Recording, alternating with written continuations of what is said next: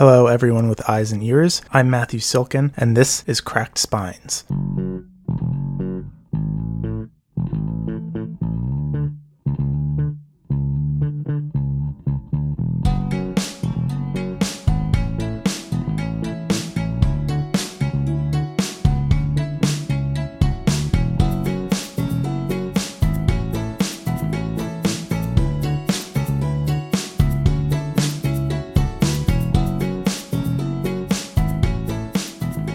For those of you who are new here, which should be a lot of you since this is my first episode, I'm going to be reviewing the worst rated books on Goodreads.com. I ran a random number generator for content for the first few episodes, and to inaugurate the podcast, the generator led me to The Kingdoms and the Elves of the Reaches by Robert Stanek. The book has a 2.70 out of 5 stars, and the synopsis on Goodreads is as follows. The number one bestseller from the award-winning best-selling author. After the Great War that divided the peoples, the kingdoms of men plunged into a dark age that lasted 500 years. To heal the lands and restore the light, the great kings decreed that magic and all that is magical, be it creature, man, or device, shall be cleansed to dust. The cleansing raged for so long that no human could recall a time without it, and it is in this time that the Dark Lord Sathar returned from the dark beyond. The one hope of the peoples of Ruin Mist was Queen Mother, the elf queen of old. She saw a way out of everlasting darkness, a path that required the union of the divided peoples, and so it began. Read more, and then there's a link to his website. So far, sounding pretty generic. Wars, banning magic. If you've read a fantasy novel in the past, you sort of know the drill by now. That being said, this is only the synopsis, so I would expect that it might sound a little derivative of other works. The cover isn't much to speak of either. The artwork is alright, I guess. It's clear enough that it's depicting a boy having some sort of dream, though what's in the dream is hard to say. The real eyesore of the cover is the typesetting of the book's name. It's nigh unreadable against the artwork, and the entire title is cramped into one line where it would be better off being split into two. But let's get into the book itself. And how is it? Unfortunately, just as generic as the title makes it sound. The writing is good enough, I guess, in that it's relatively typo-free and uses grammar correctly, but that's about it. The biggest detriment against the book is the way Stanek goes about world building. It's clear that he has a world that he's created, that he's passionate about, and he's made a lot of history and lore for the inhabitants of this world. The problem is that he's not great at selling it. The way bits of lore are introduced is clunky and forced, two egregious examples being in Chapter 1. The first, when a history of the holdings of the kingdom is shoehorned in the middle of a moment describing a character's feelings, and the second, when a character's mother forces him to recite the history of their land by heart for a reason that's little better than the reader needs to know the backstory and lore of the setting. It makes the writing choppy and a little hard to follow. In a similar vein, the character names are all over the place. You have characters with quote-unquote normal, real names like Queen Alexandria, King Andrew, and Seth. Then you have slightly off names that sound fantasy-ish, like Vilmos and Adrina. And then there's the names that make no sense at all, like Samuel, spelled Samyuehl,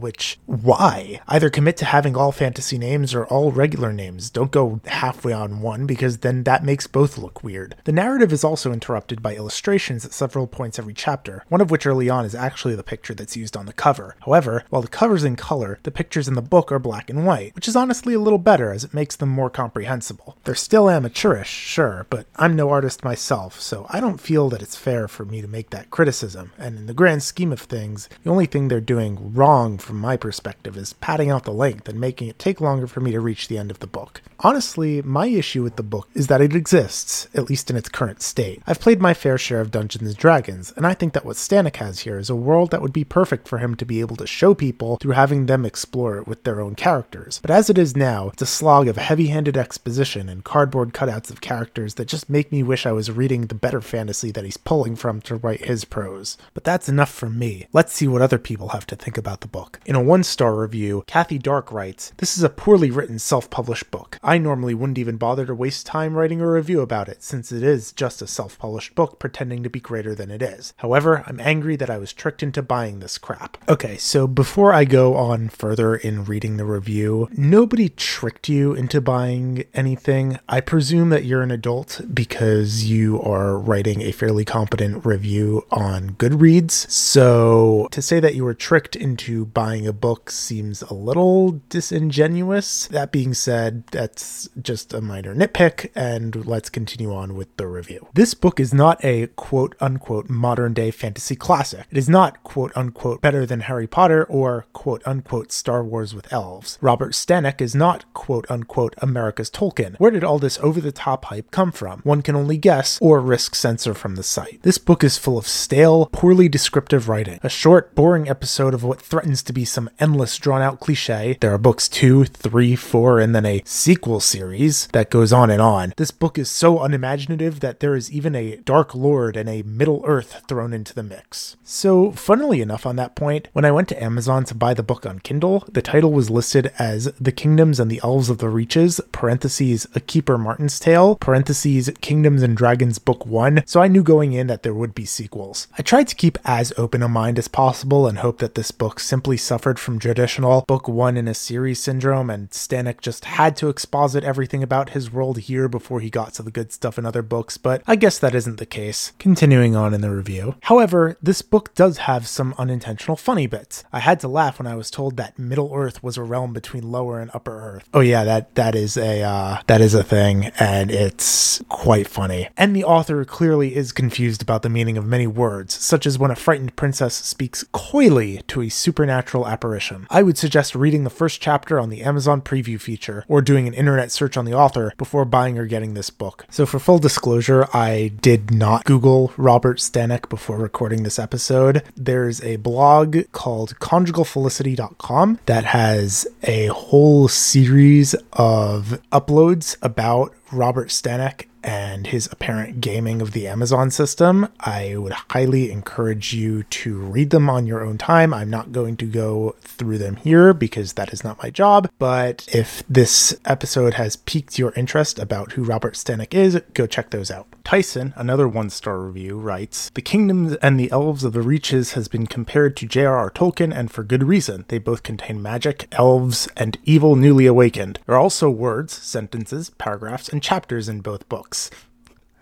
That's actually really funny. I'm sorry. So, I can completely understand why you would want to draw comparisons to both novels. However, once you get past those details, the comparison quickly falls apart. We have three main characters, the young princess, an elf who believes duty comes before dishonor, and a young boy with magical powers. Each one of these characters have the emotional range of a sofa pillow and are as three-dimensional as a sheet of paper. The book is targeted for young adults, but I cannot see anyone of any age finding this novel entertaining. Painting by numbers has more mystery and intrigue than what I found in this book. The characters are dreadful, and most of that is due to the dialogue. Yeah, that's true. Remember when I mentioned the character who has to recite lore by memory for vaguely expository reasons? That's about the level of engaging dialogue you should expect in this book. There are many passages in the Kingdoms and of the Elves of Reach that had me dumbfounded. Okay, so that was a typo on his part, but honestly, I can't blame him. I started losing my mind also when reading this book, so I would make the same mistake. I literally found myself shaking my head and rereading portions of the book, and then laughing out loud at some of the alliterations and allusions Stanek attempted to convey to the readers.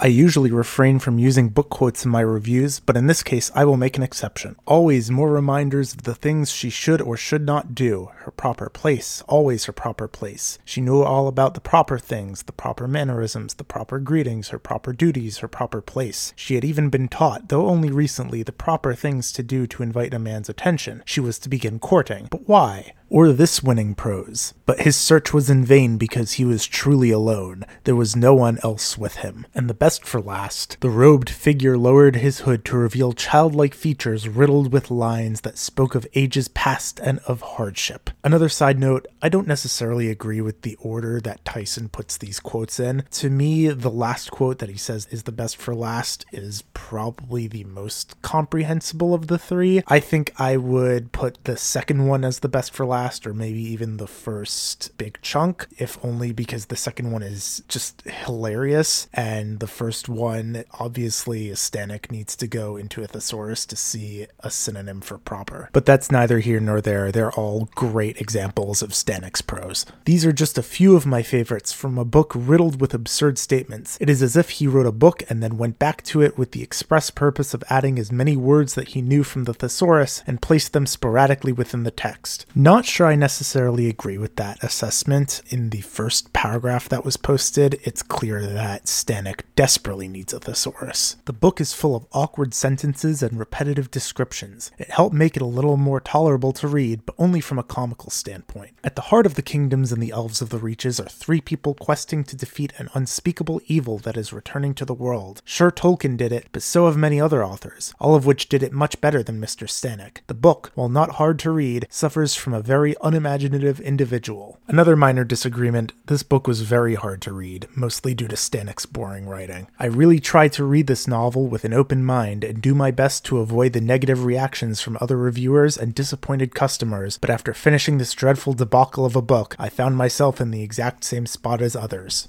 Oh, I feel you there, Tyson. I have to warn you to stay away from The Kingdoms and the Elves of the Reaches and any other book written by Robert Stanek. My recommendation is to avoid this at all costs, unless death is the only other option, although death may be the better option. Tyson rates the plot a 3, the characters a 2, the style a 1, and overall gives the book a 1 out of 10, with an asterisk saying negative numbers are unfortunately not an option. Zong rates it a 1 star and says, this book really, pooped on my soul. I'm not really sure whether I want this podcast to have any explicit words in it. I'm going to try not to. We'll see about future episodes, but for now, we're going to keep it clean. This is a 5-star review from Jody Woody, who says, The Kingdoms and the Elves of the Reaches is an epic fantasy. I very much enjoyed Book 1. It has all of the usual fantasy elements: magic, war, intrigue, elves, and some very interesting characters. Nice illustrations throughout. There is no swearing and no sexual content. I can recommend for teens and up. I give it 5 stars. I loved it. Moving on to Book 2 right away. P.S. I am not the author. I read and review books on my own blog and here on Goodreads. Due to the comments and other reviews, I felt the need to elaborate. I know nothing about the allegations against the author. I did really like the books.